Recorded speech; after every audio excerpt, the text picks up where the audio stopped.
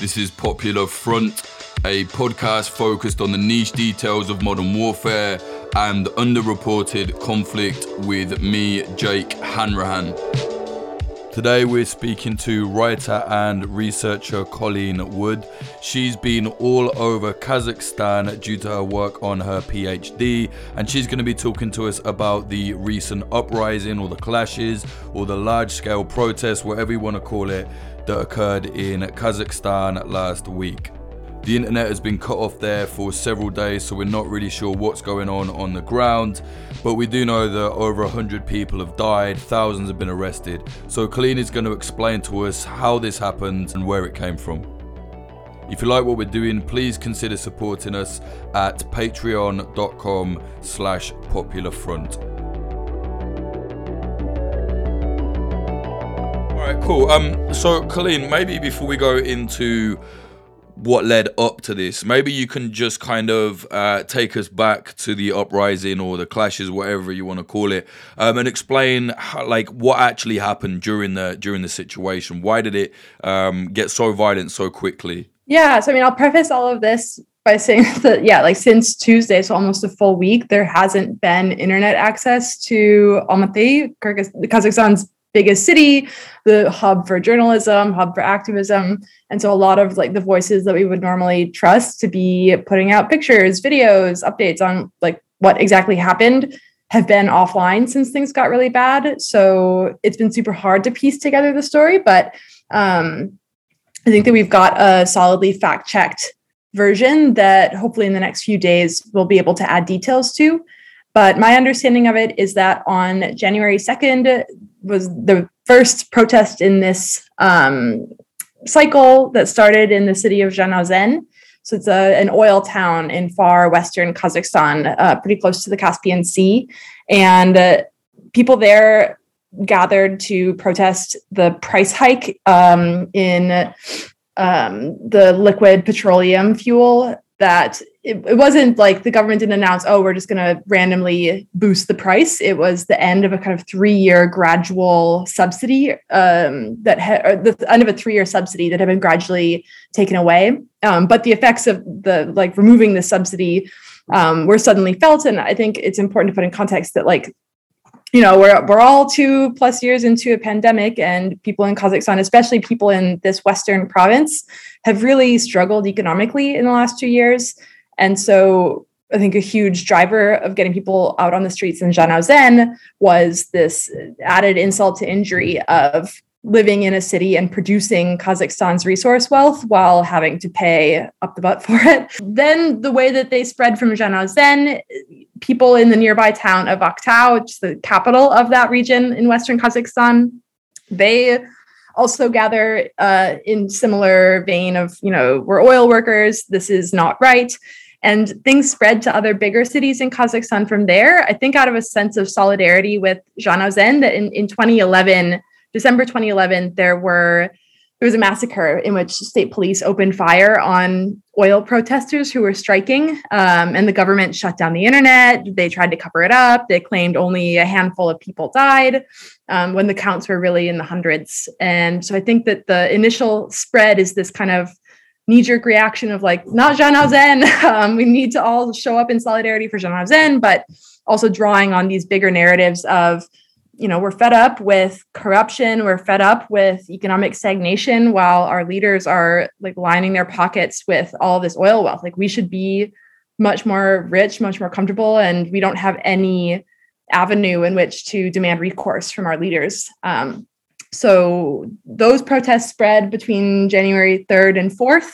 And it was January 5th that things got violent. The story that I saw in the 4 hours that people in Almaty last night had internet was across the board, activists, rights defenders, people who are working in human rights, all of them shared the same story, which was that the first several hours of protests in Almaty were super peaceful. Huge columns of people, unprecedented number of people turned out in Almaty.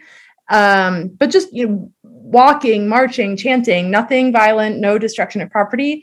And once it got dark, there were reports of groups of angry men who riled things up. And this is a really common story in post-Soviet spaces of like provocateurs, marodeurs, like marauders, I guess is the English word, but provocateurs of people who are paid to turn what is otherwise peaceful protests into something a lot more violent.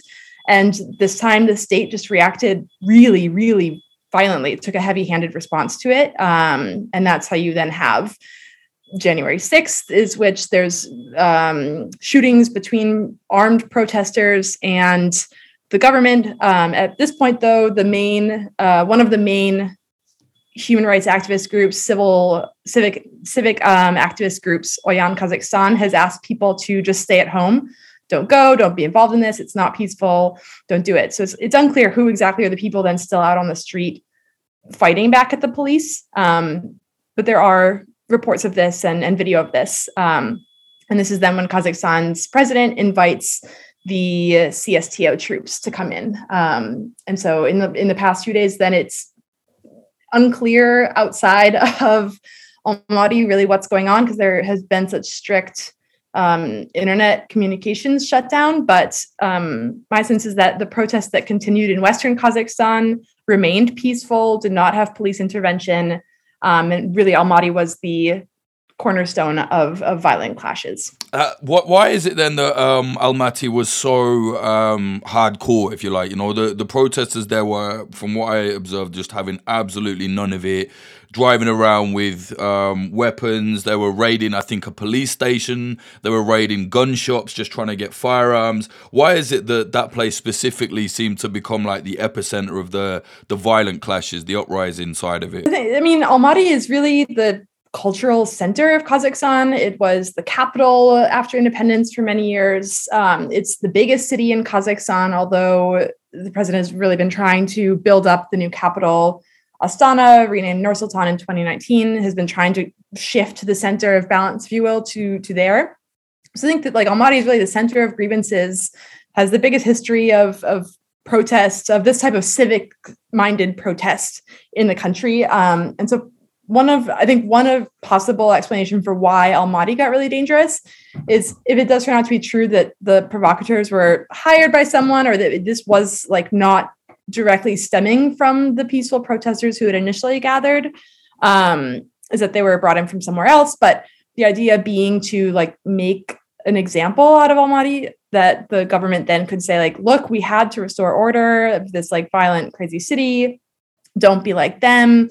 Like, we have quashed the like liberal foreign forces who are trying to destabilize the whole country.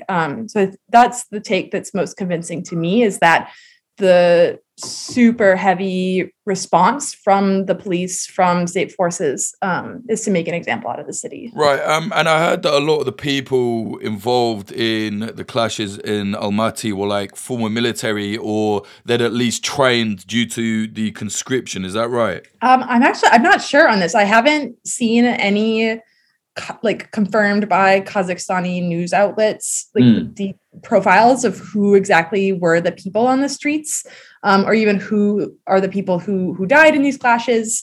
So I think it's just like a little bit too early, given the communication shutdown, to like have a sense of what the demographic makeup or like who the people on the street were, just given that there hasn't been internet since Tuesday.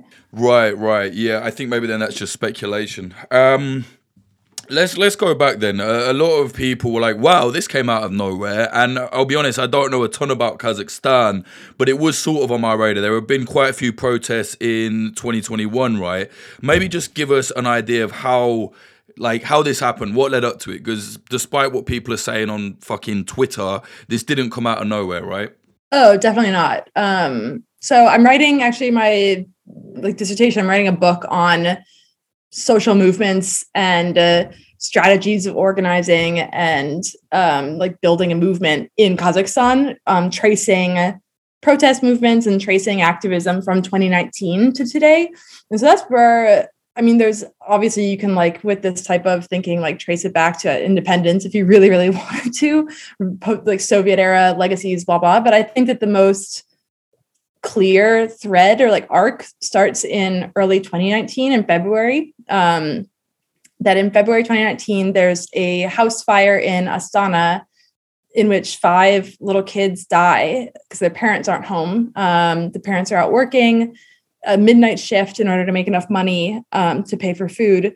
And this sparks a countrywide series of what's ended up being called mothers' protests, in which moms are out on the street complaining, showing up to city halls in cities across Kazakhstan and just yelling at the mayors of like, how dare you? Like, you've promised us economic stability and we have no food to feed our children. We have no food for school supplies. We have no money for housing. And I think when then in a handful of cities, police crack down on them, so there's videos of men in police uniforms beating up and like dragging moms around. And in Kazakhstan, the image of this, I think, was really like lit a fire under people's asses, like seeing, that the state is willing to abuse these people who weren't even really asking for political reform. They're just asking for the state to follow through on promises it already made regarding welfare, regarding, a social safety net, that then they kind of morphed into more political demands. And so like the broad attention in Kazakhstan is on this in early 2019. And it's only a few weeks after this that then President Nursultan Nazarbayev asks the government to resign. He, promises all kinds of reform, but then 3 weeks later, he steps down out of nowhere. This one really took people who closely watch Central Asian politics by surprise when Nazarbayev stepped down. But there's, I think, a pretty clear link between the unrest from the February protests and his decision to resign as president. I mean, he still has a grasp on power through a handful of other positions, but it's then in the government announced snap elections in June 2019, and following just like a day of total mess, like just not even trying to hide the level of which they're like faking ballots, stuffing ballot boxes and stuff.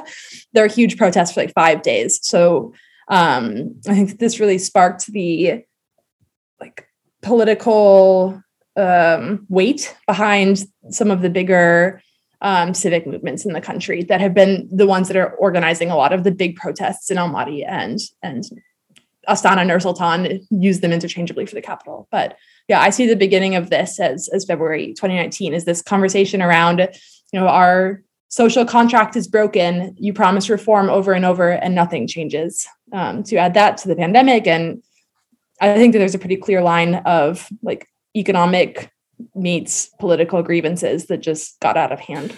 Right.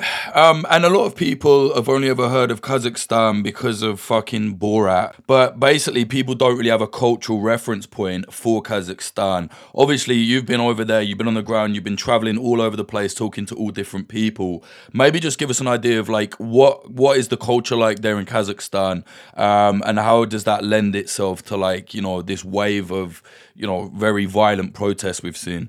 For sure. So yeah, Kazakhstan is a huge country. I guess I'll preface it by that. Like, what it covers basically the same territory as all of Western Europe. So I think even like to say, like, what is the culture of Kazakhstan? Like, it is a super multi-ethnic country that there's all kinds of ethnic minorities, and the different regions of Kazakhstan, there's all kinds of different stereotypes. I mean, just like the US, just like different parts of the UK, like there's stereotypes about accents and stereotypes about, like they're hillbillies, they're city folks, and all of the positives and negatives that come with that. But yeah, I think like in terms of trying to like draw on it culturally, this really depends on kind of where you get dropped in the country. Like if you're in Almaty, this is a city that has a like huge underground trap scene. This is a city that has a pretty vibrant LGBT bar scene. It's a really incredible place to visit, and I really hope that the events of the last week don't dissuade people from eventually getting over there. But life in Almaty is totally different than being dropped into in northern Kazakhstan, just even a few hours away from the capital, something like Pavlodar, where it's like largely ethnic Russian speaking. super rural. A lot of the villages in Central Asia have this kind of same look to the houses. They're all painted with this same like light blue paint and white fences.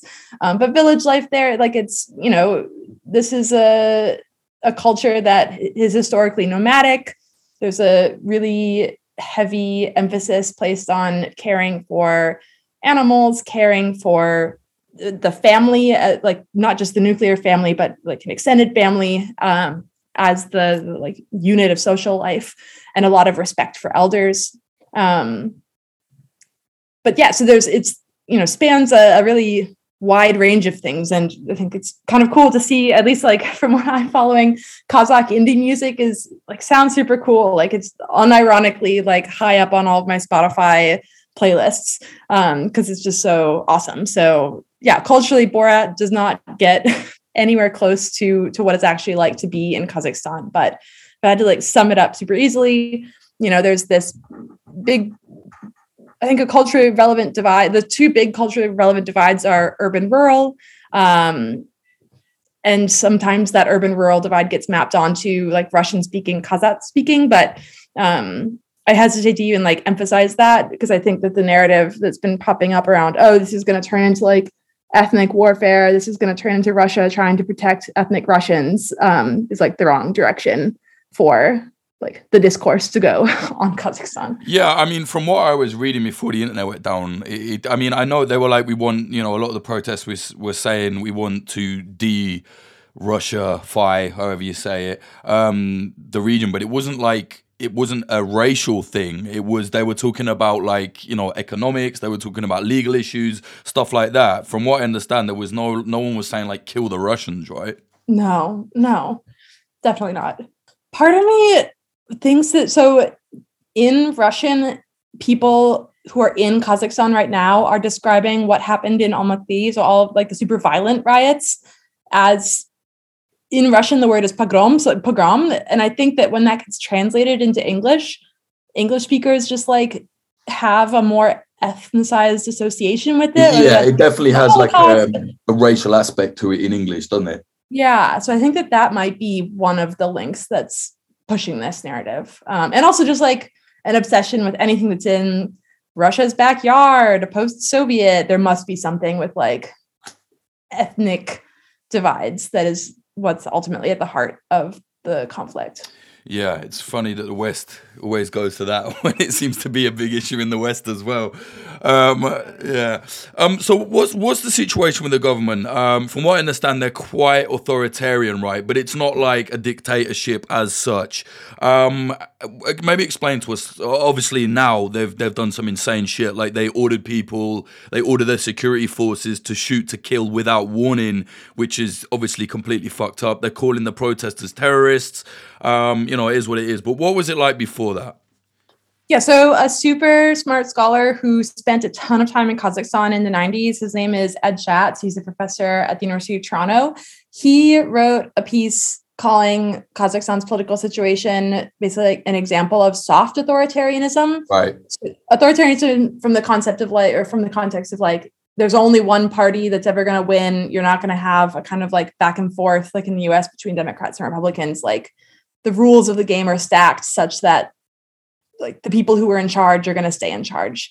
But the soft part of it is that there's like a relatively free press compared to, say, China. There's relatively free internet, say, compared to more aggressively autocratic regimes. Like definitely there are high numbers of like political prisoners. Definitely there's a ton of police and financial and legal pressure on journalists, on NGOs, on activists, but they're allowed to operate and they're allowed to do their thing. I think maybe what would, I guess, like exemplify this type of like soft authoritarianism was that when the new president Tokayev came to power, he gave his first press conference. He promised that Kazakhstan would be reformed into a listening state.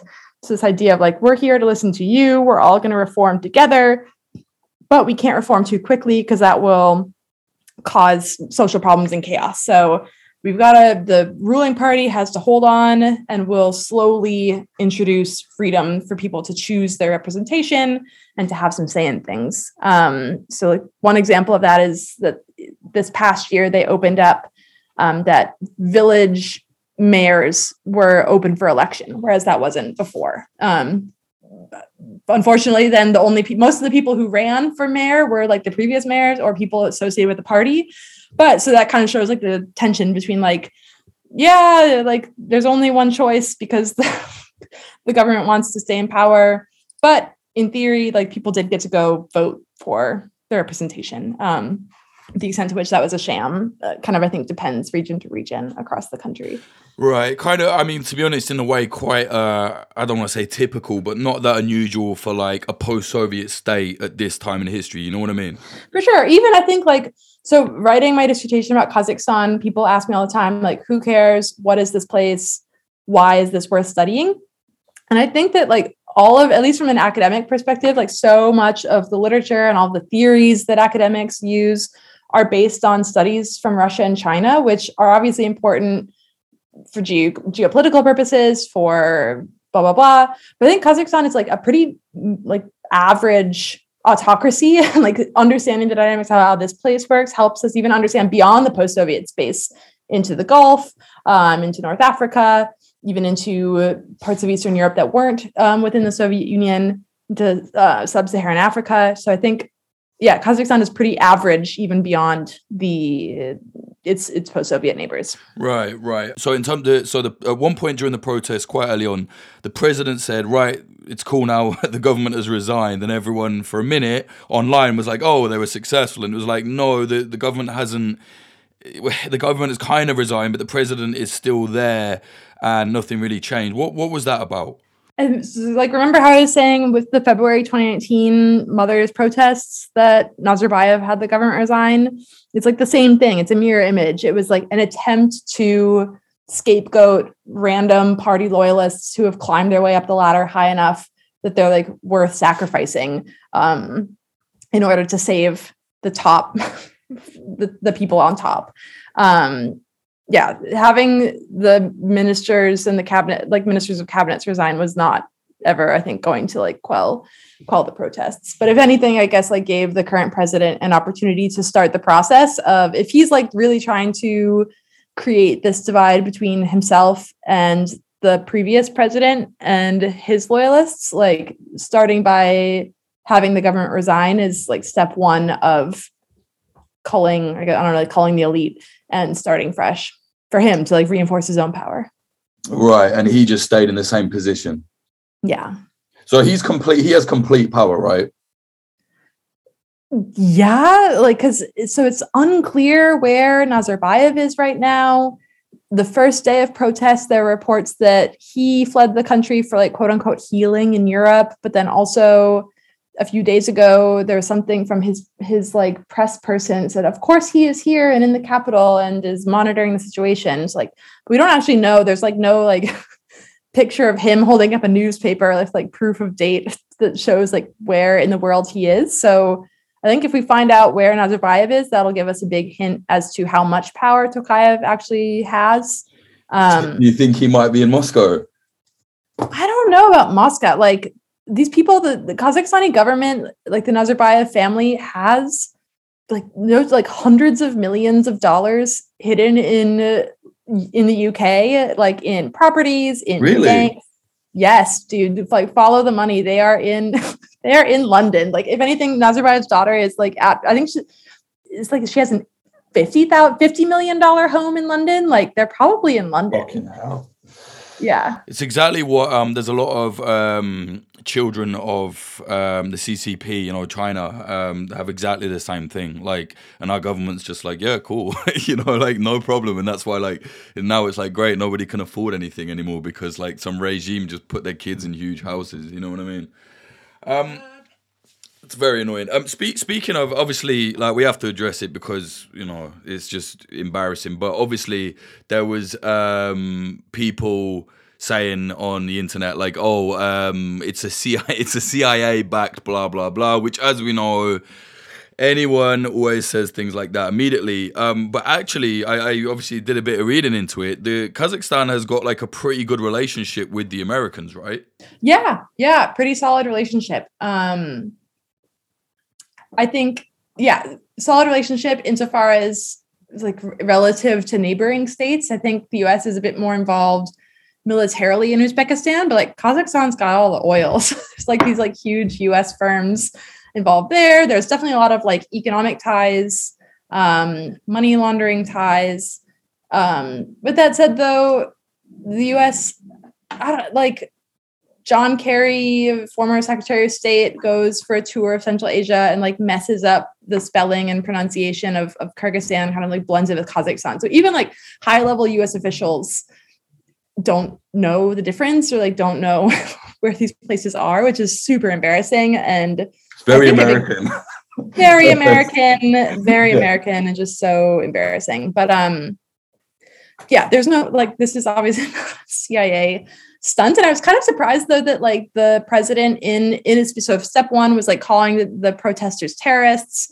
Step two was saying that, they're foreign trained terrorists. And step three was in his speech today to the CSTO folks was like, they're not only foreign trained terrorists, but they were going around to morgues and collecting the bodies of their fallen comrades to, I don't know for what end. But surprisingly, I was struck that he did not link this to the US or to the West, because that's a very common refrain in this part of the world is any sort of political unrest comes from the US and comes from the CIA. So it was weird to me that like non-Kazakhstanis or like, I don't know, like American tankies or whatever, like they're the ones that are claiming that it's the CIA when the government in Kazakhstan itself has not even made that claim. Yeah, I mean, it's annoying. I mean, it should be said that obviously America has been meddling with wars across the world for decades and decades. It's not like they wouldn't.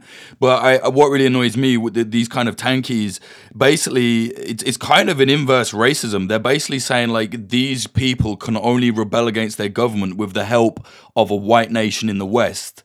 And it's like, what? You think they don't have their own agency to go, we're sick of this? You know what I mean? It's just ridiculous. One thing I did find quite interesting though, and someone spotted it when I was talking to a friend of mine about this. So on some of their media, they put Kazakhstan government put out like this video saying, "Oh, we found a cache of weapons." These were from the protesters or the terrorists as they're calling them. And in the shot, they have like an image of a $1.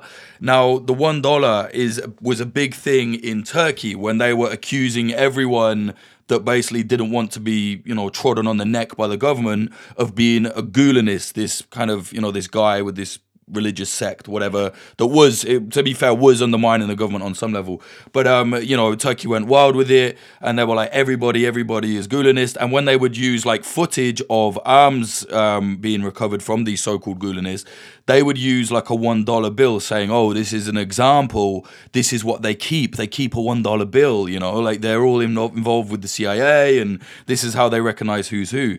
Now, even more interesting then, someone else sent me something where basically one of the Russians, I don't know, like a diplomat or something to do with the government, was in Turkey and said, yeah, the protesters were both ISIS and Gulenist. And I was like, okay, interesting that you would suddenly then start seeing this dollar bill pop up. It's almost like, everything's connected in that way of trying to, just put this blame on the protesters as if they're not genuine. I don't know. It seems like a concerted effort to do that. You know what I mean? For sure. Yeah. So it's a former member of Russia's parliament. The guy's name is Ruslan Balbek. Right. That's him. Yeah. Yep. So yeah, it's not a coincidence that the Gulenist narrative also shows up in Kazakhstan. Like Kazakhstan and Turkey have super close business ties, and Turkey has tried really hard to pull Kazakhstan further under its wing, pressure it by being oh, there's Gulenists in your country, you have to extradite them back to us, or oh, there's Gulen sympathizing people working in your Ministry of Education, send them back to us. And Kazakhstan has more than Kyrgyzstan, which is fully just not agreed to capitulate to what Turkey wants. Kazakhstan has sometimes sent people back. So I think the $1 bill is definitely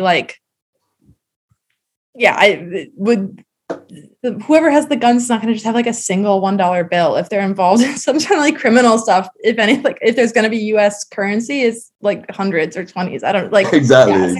$1 bill is stupid. But one thing from the videos that maybe like confirms, I don't know, that the Kazakh government or whoever like military or police forces are actively thinking through, okay, we made this claim, it's foreign trained terrorists. Where do we place the blame? Is that either in that video or in one right after, there's a stack of Kyrgyz passports, like light blue Kyrgyzstani passports that show up in the video. And then it was like 6 hours later that authorities claimed that literally this man is a jazz musician, a piano player from Kyrgyzstan who was visiting Almaty for a concert. The government was like, this guy is the terrorist, like thought leader.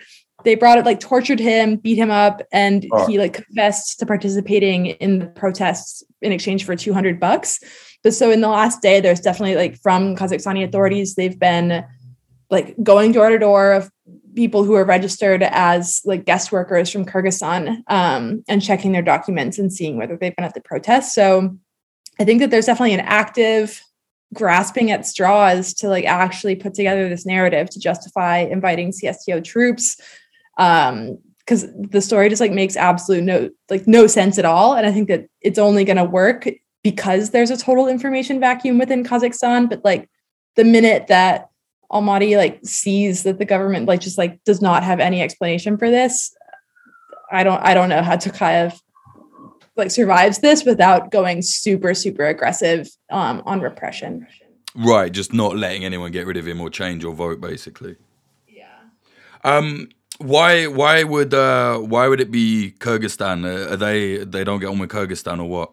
They generally get along with Kyrgyzstan, but I think so. Like Tokayev and Nazarbayev before him have like pretty consistently used Kyrgyzstan and Tajikistan as like examples of countries in the region where like chaos has reigned, and like Kyrgyzstan is a democratic country, and like look, it's had 3 revolutions since independence. Like we don't want to be like Kyrgyzstan. We can't be like that. So swap in your vote, swap in your voice in exchange for stability. And that narrative has worked for a long time in Kazakhstan.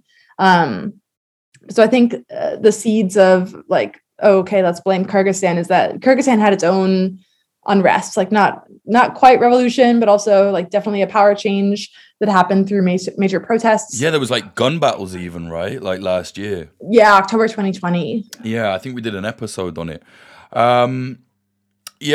So let's actually one more thing I want to say on that. Actually, there was the interesting thing I saw as well when they were doing these videos saying, right, these are weapons we've recovered from protesters.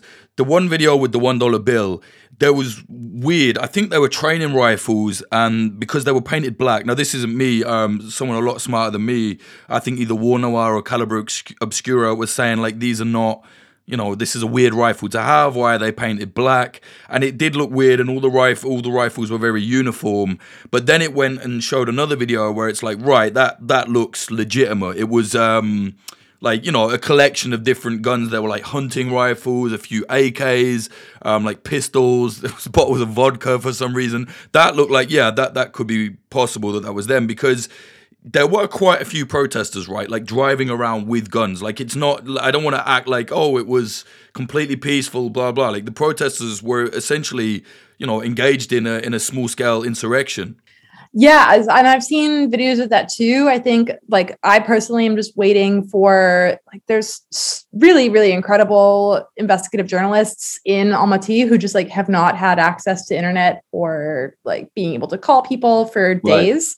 That I'm personally just trying to, like, wait on making a judgment call on that until local journalists have done their work. And, like, they're incredible. These people, like, work under insane amounts of stress, pressure from the government, pressure from the military, police, from everyone.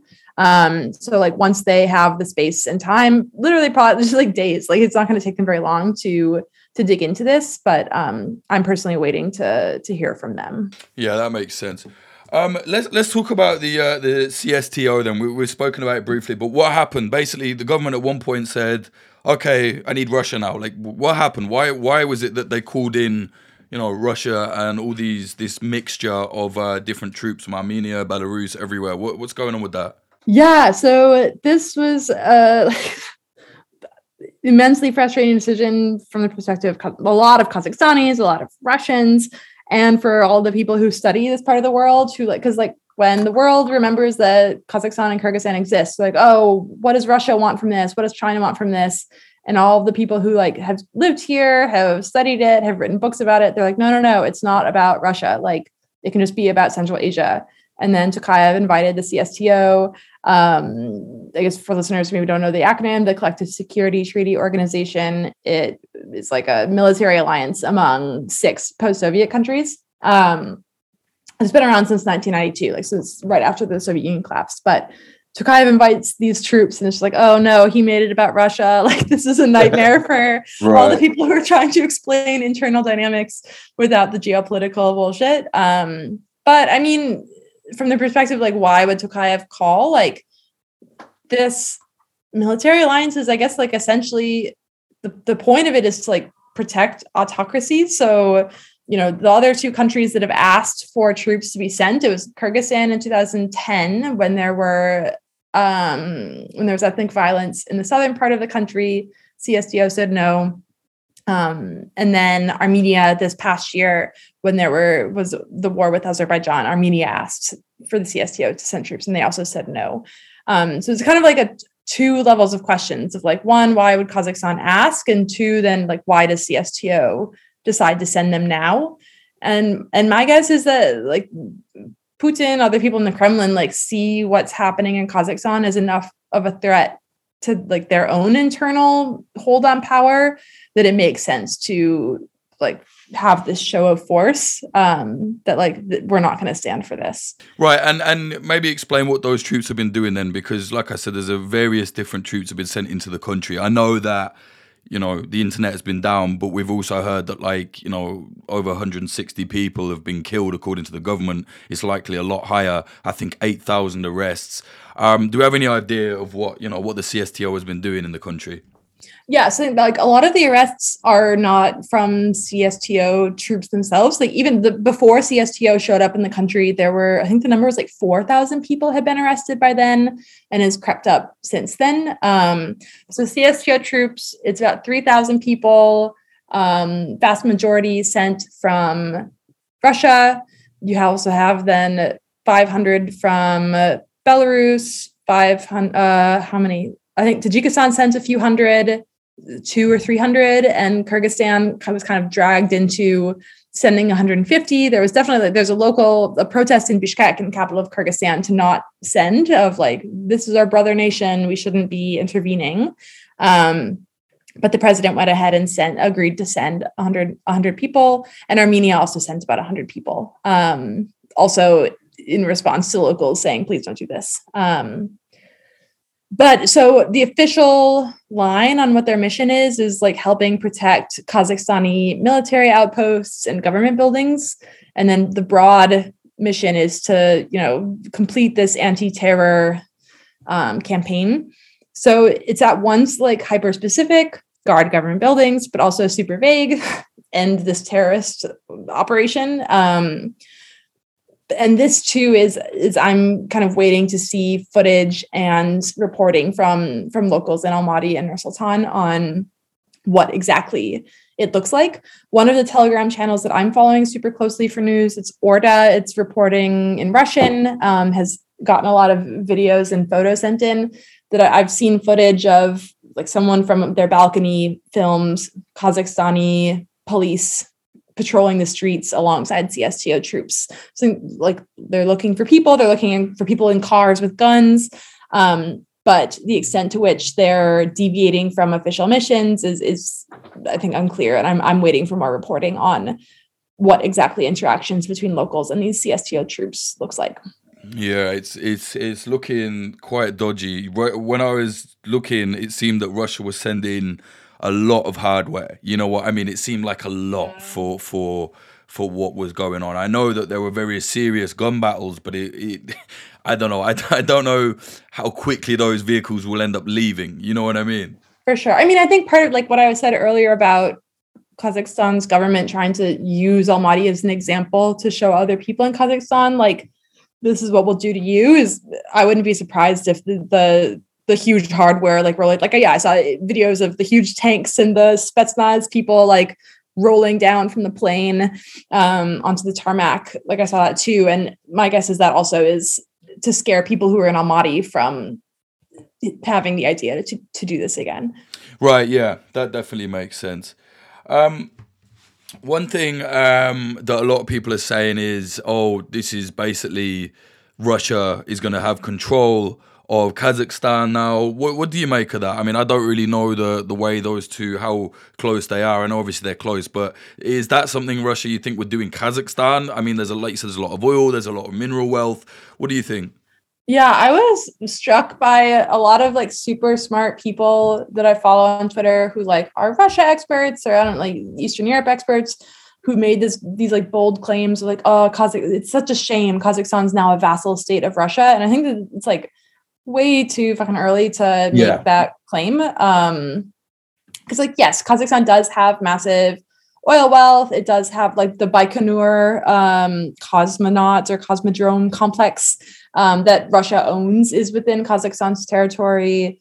It's a huge uranium producer, Bitcoin producer. Like there's definitely economic reasons to like want to stick around in Kazakhstan or have Kazakhstan be loyal. But like, I think my initial take on it, and I think it's really like too early to really be making claims like Kazakhstan's a vassal state, is like, it's a real shame that Tokayev sacrificed like 30 years of really hardcore pushing this narrative of like Kazakhstan is a sovereign state, independent state. We make our own choices with multi-vector diplomacy. We balance Russia, the US, China, all these other great and medium powers against each other to maintain our own decision-making power. That he like sacrifice all of that in a single call to CSTO. And like maybe this gives Russia some leverage over the natural resource wealth, but like I and maybe this will be like I feel in political science no one ever wants to like making guesses about the future, but I would be really surprised if we see anything like the protracted conflict in Ukraine playing out in Kazakhstan. I don't see that at all. No, I don't. I think the situation has been contained already. You know what I mean? It's really quick. I think the problem is, like you were just saying, there's a lot of think tankers and all of that. You know, they say a lot of them that say they're Russia experts. A lot of them just seem to hate Russia. You know what I mean? It's like you can be, you know, I think what the Kremlin does is terrible. You know what I mean? It does some awful stuff, as have the government in my country as well, as have most governments. But it's like Russia's a very cool, great place. There were people literally protesting against Russia in Moscow, saying, no, don't send troops over there. There were even like Marxists coming out in support of the people, you know, that had taken part in the uprising there. So it's really interesting to see that point of view. You know what I mean? I think it's very, I don't know, poisoned by Twitter maybe. For sure.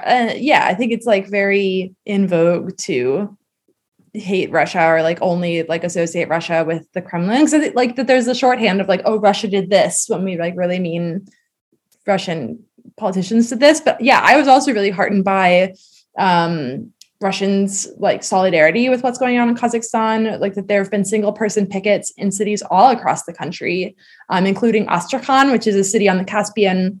Like it's a city of like 1 million people. I don't know how many people live in the overall region, but it's like 150,000 ethnic Kazakhs live there, like born in Russia, raised in Russia, happen to be ethnic Kazakhs and like maybe have family across the border. But there was a really cool piece reported by the Radio Free Europe affiliate there. Well, I guess it's, the Tatar language affiliate that was talking to ethnic Kazakhs in this region of Russia. And they were like, this is like a huge shame for our country. Like, this is so embarrassing. Do not send troops. So it's like that. I went to a Zoom poetry marathon where for 4 hours, people in Russia and Ukraine read poetry, like anti-war poetry, and read poetry by Kazakh artists who weren't able to join because of the internet blackout. But it was just a really powerful reminder that, like, one, not all Russians, and two, that there really is this anti-war impulse in amongst people all over the world. Yeah, definitely. I want to talk about this so-called militant group or guerrilla group, the Kazakhstan Liberation Front. I think it was January 7th, I've written in my notes, where basically this militant group released a video. I'm sure you saw it, and there's like 4 of them. They're holding various different assault rifles, kind of saying, you know, we're going to fight the Kazakh military and we're going to fight the CSTO. A lot of people were like, this seems like bullshit. Personally, I thought it could be possible that this is real, like just based on the rapid acceleration of how violent the protests become. There was even a vague kind of claim. They said they attacked like, I think, a convoy of troops or something. What do you make of it? I'm sure you've seen this video. I'm sure you know what I'm talking about. Yeah, I saw it. The journalists that I trust most who are from Kazakhstan like immediately denounced this as bullshit. Really? Oh, that's good to know. Okay. Immediately. And we're asking people not to share it because it feeds into the government's claim that there's this like foreign funded and foreign trained terrorist group. One of the like pieces of evidence that some people were passing around is like, oh, this proves that it's fake, is like that they speak, the way that they speak is really off, that it's like someone put a Russian text into Google Translate and popped it out. Like it just like doesn't make a ton of sense in Kazakh, like that the Kazakh bits don't make a lot of sense. And so essentially, if there is this like nationalist Islamic like terrorist organization that's been training in the mountains of whatever country Kazakhstan's going to decide they were training, whether that's Turkey, Kyrgyzstan, they have a lot of countries that border them, but not a lot that I think they can throw under the bus like this. But yeah, just that these journalists that I trust a lot said that it felt off. And this is something that, yeah, I think add it to the bucket of things that I think I would want to wait for another week for these people to have the resources and the internet to do a deeper dive. But my gut is that it's bullshit and like was similarly planned. Whether it's planted, I don't think that like Tokayev is sitting and like directing this film like, oh yes, perfect, like place a $1 bill at the bottom of your rifle. But if it somehow is connected to the broader narrative building campaign. Right, well that's good to know. I'll scrap that then, ignore that. If the locals are not convinced, then I'd say that's pretty safe to say that it's not legit. It's so badly made then if that is the case, you know what I mean? Because obviously I don't speak the language, so I had no fucking clue what they're saying. But it's a weird one. I agree though. Obviously it's not like the government is like, right, this is how we do it. I think just possibly Russia, I mean, they're pretty good at stuff like this.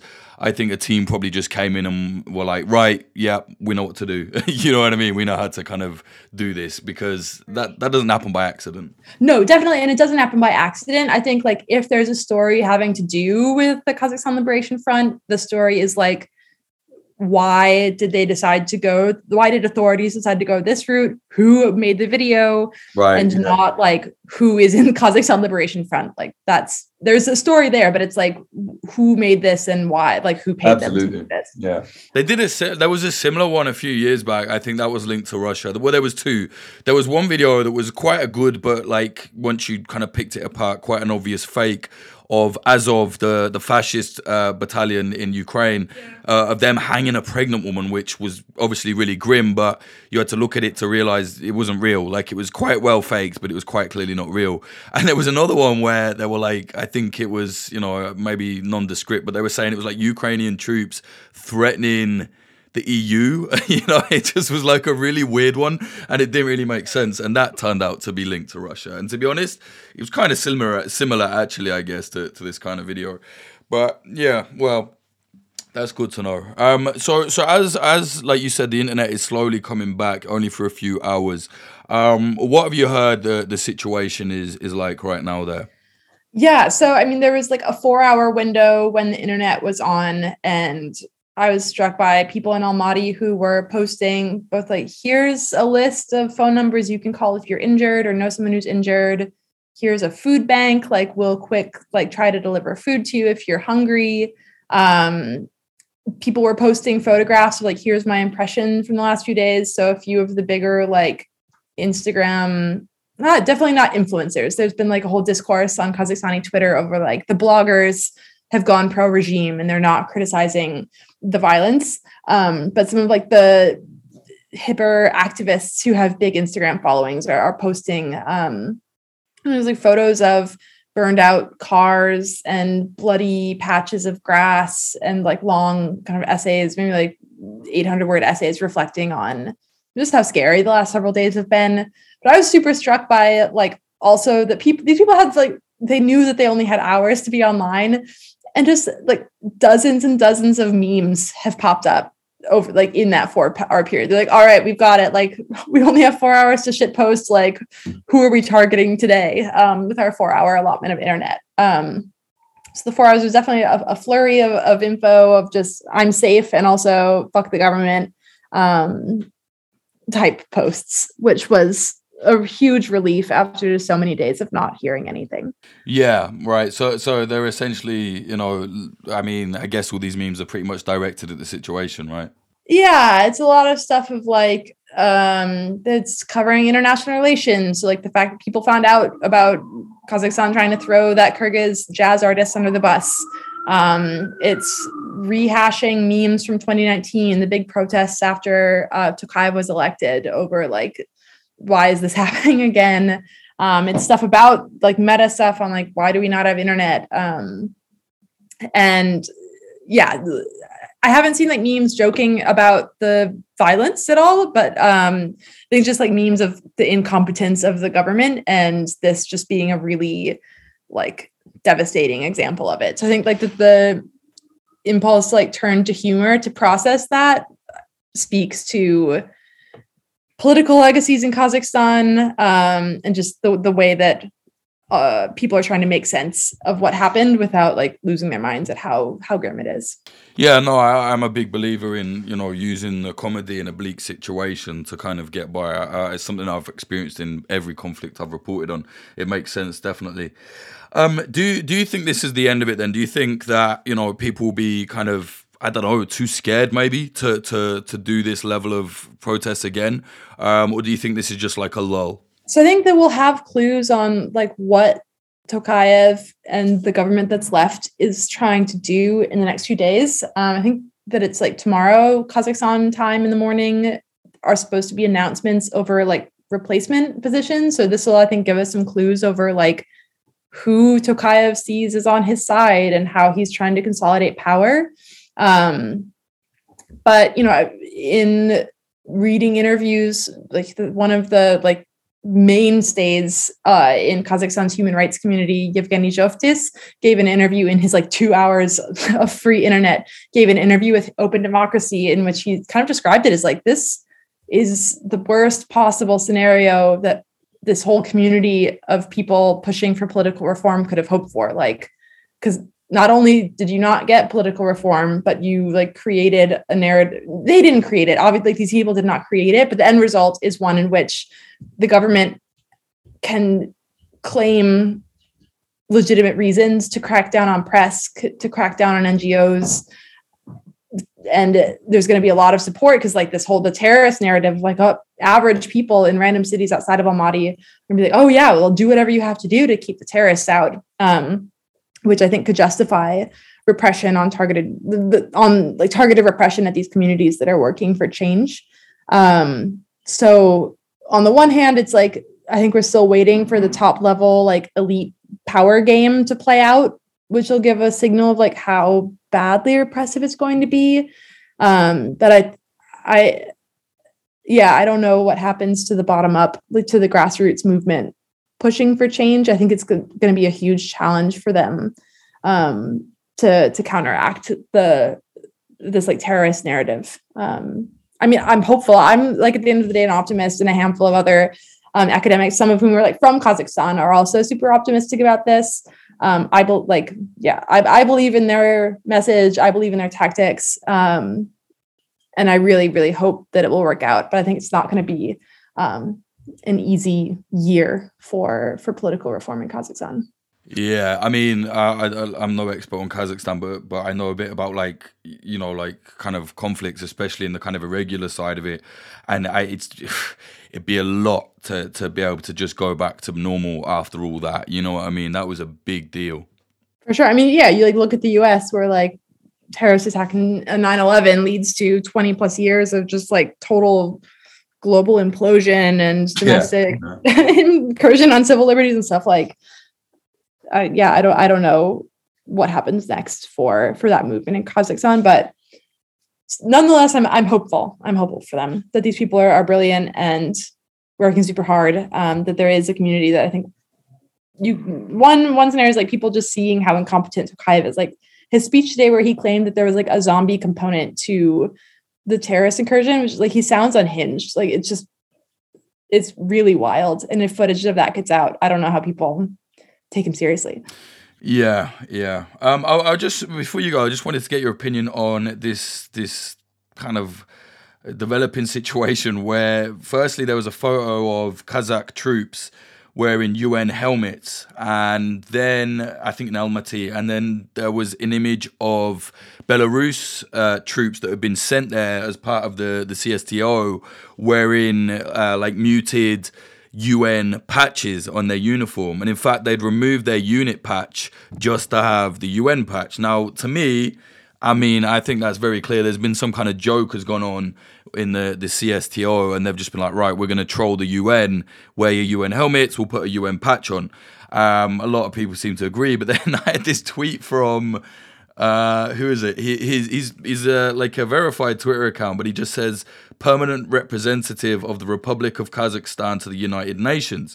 Now, he's saying that, he says, during the violent riots in Almaty, the peacekeeping units of the Ministry of Defense of Kazakhstan was put on high alert to assist and protect strategic infrastructure facilities of the city from the terrorists and extremists. Except for the helmets that were worn as part of the official gear of local peacekeepers during the high threat, no UN-marked equipment was used. Which seems a really weird thing to say, because it's like the helmet is the main thing. You know what I'm saying?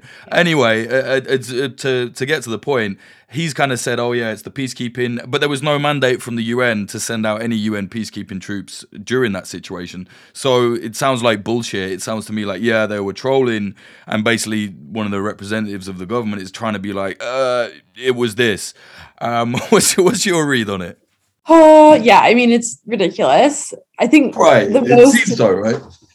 The most generous read of it is like, this is the first time CSTO is putting out any type of peacekeeping mission. And like, who fucking knows, like down the like ladder, the hierarchy, like, I don't know, like the pyramid of power within each of these countries' militaries, like maybe some lower level official is like, we're peacekeepers, like that's the same as the UN, and somehow got the helmets. That's like the most generous, and even that though, like that's very generous. Incompetence. Yeah. I know, but like, yeah, it's a mess, and hopefully they don't use the helmets to conduct mass atrocities. Because I mean, like Kazakhstan just started on January 1st a 2-year stint as a member on the UN Council for Human Rights. So yeah, this could, I think, really backfire for Kazakhstan's international reputation if anything bad gets filmed. No, you're right. That is a good point. That might be why they're now trying to like backtrack with completely nonsensical claims. We made sure we didn't use any equipment apart from the archetypal UN blue helmet. Like, it's like, really, like, it doesn't even make sense. They were using the Humvees as well. They were patrolling in the Humvees. So Kazakhstan is like a pretty big supplier of peacekeepers with the UN. So maybe that like when CSTO showed up, they're just like, oh yeah, we have all this stuff. Like, we're peacekeepers, may as well use it. I have no idea. It just, I think shows like incompetence all the way down, both from like actions, narratives. It's just like people are making up the rules of the game as they go.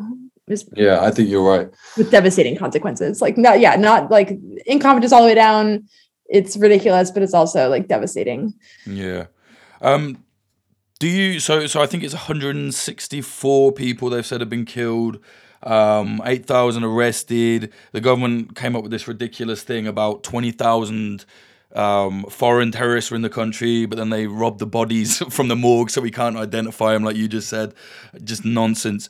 What do you think the real number is going to be? A lot higher? Like 164 is pretty high anyway, but I imagine it will be higher than that. What do you think? Not to speculate, but just based on like, you know, the level of the protest, how densely populated that city is. Yeah. Well, so that's like the death count is supposedly like countrywide. The protest or the arrest count is countrywide.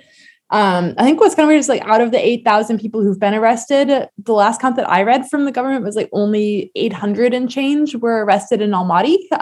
So I'm not really sure like where else massive arrests were happening, or like, yeah, that's another like wait for details from local journalists is like, what is the like distribution of this across the country? But I think in terms of like trying to guesstimate the death toll, like, so in the massacre that happened in Zhanaozen in 2011, I think that the official numbers, it was like 14 protesters were killed by police. And unofficial estimates were in the hundreds. So if that ratio is like something that maps onto this, I think that the death count is like way, way higher than 164. I mean, like a handful of kids are like 2 children dead already, they've said. Yeah. So I think it's the numbers are going to be, unfortunately, like really quite high. I think it'll be a huge challenge for journalists to verify that info and to be able to post it anyway, even if they can verify it, to be able to post it domestically, that's not something the government is going to want out. But yeah, I think this is unprecedented for Kazakhstan's history, at least like independent history. Yeah, talking about unverified things, just one last thing. There were some claims by the government that 2 police officers were beheaded by protesters. I think it's quite clear what they were trying to get at there. Not to say that, that couldn't happen, but, I don't know, it seemed interesting. From what I've seen, there's been no evidence whatsoever other than what the government has said. Have you seen anything to back that up? Nope, haven't seen anything about that. The Telegram channels of journalists that I'm following have not mentioned that at all, and haven't even like reposted the government's commentary on it. I think, yeah, that strikes me as fitting pretty neatly into this is a foreign and religious terrorist effort. Okay. Is there anything else you want to mention then before we go? No, I think we covered it all. I mean, the only thing I'll say is like, it's hard to not like something like this happens in the news and there's like a 48-hour window where people are interested. But this like information blackout has really just like made it impossible for information to actually like fit into that 48-hour attention span. So like for people who are interested in the outcome of this, I think like it's worth it to give it a week, give it several weeks for like local journalists to actually have the internet resources to follow through and study these things. It's hard just like with the pace of international media, but I think that it's worth it to pay attention both to like the ways that the government is trying to stop this type of movement, and the strategy of just like shutting off the internet is really scary to me, that I wouldn't be surprised if there's like authoritarian learning from that. But I think it's worth it to be patient and wait for the people who are on the ground and know what's happened to verify stuff. Yeah, no, definitely it's a real worry. Definitely, I think as well, I just want to shout out NetBlocks. If you look on Twitter, just at NetBlocks, they've done a real good job, as they always do. Like, basically, they were the first ones kind of saying, right, the internet is down, in Kazakhstan in this part, blah, blah, blah. But it's definitely a new thing that, well, not new, but it's just being relied upon so heavily now by like any authoritarian government. It's a scary future, I think. Even following like Belarus, the protests in Belarus last summer, and just like broadly following Turkmenistani politics, like they have a pretty strict hold over the internet, and like it's consistently ranks almost last on every like Reporters Without Borders list as like information black hole. But like I think it's even worse than that. There's a scary reminder over like how the switch can be flipped pretty easily. Yeah, definitely. Okay, Colleen, if people want to follow your work or get in touch with you, how can they do that? For sure. I'm on Twitter at Colleen Wood _. My website is colleenwood.rocks. Not because I'm a geologist, just because I'm awesome. Follow, check me out. All right, brilliant. Thank you very much. Yeah, take care. Thanks.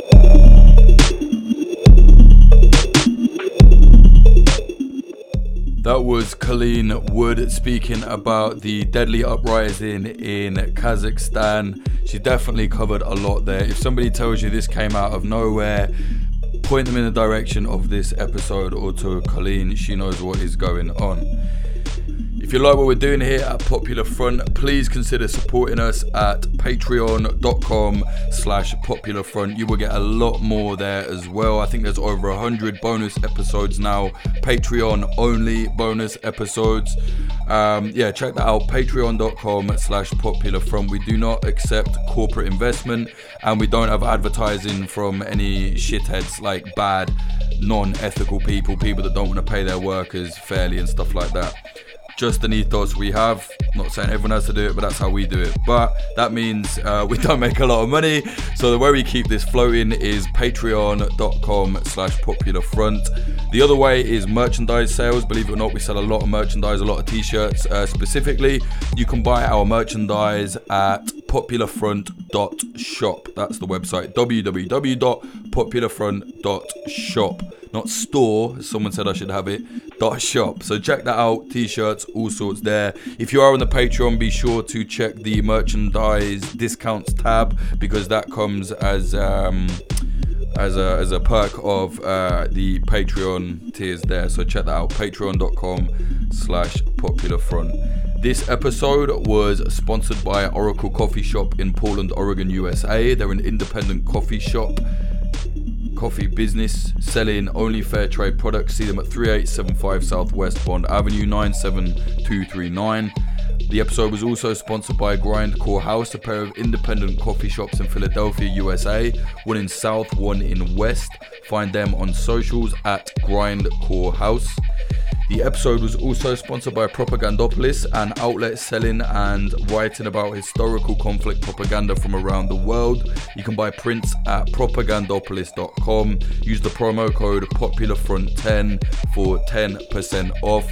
Also check out the Popular Front section there. We have some posters there that are specifically Popular Front stuff, things with photos we've taken in the field, stuff from our documentaries. The J-Stat poster is there, all sorts. Propagandopolis.com. If you want to follow us on social media, Twitter, twitter.com/popularfront_, Instagram at popular.front, youtube.com/popularfront. Oh yeah, check that out. We've got a new documentary up on the YouTube. It's growing rapidly, loads and loads of views very quickly. People seem to like it. It's called Sinaloa Foot Soldier, inside the lives of a drug cartel soldier or something. I can't fucking remember. I forgot my own title. Whatever, check it out. youtube.com/popularfront, Sinaloa Foot Soldier. We made that in partnership with 550 BC. Very, very fun doing this. Good peoples.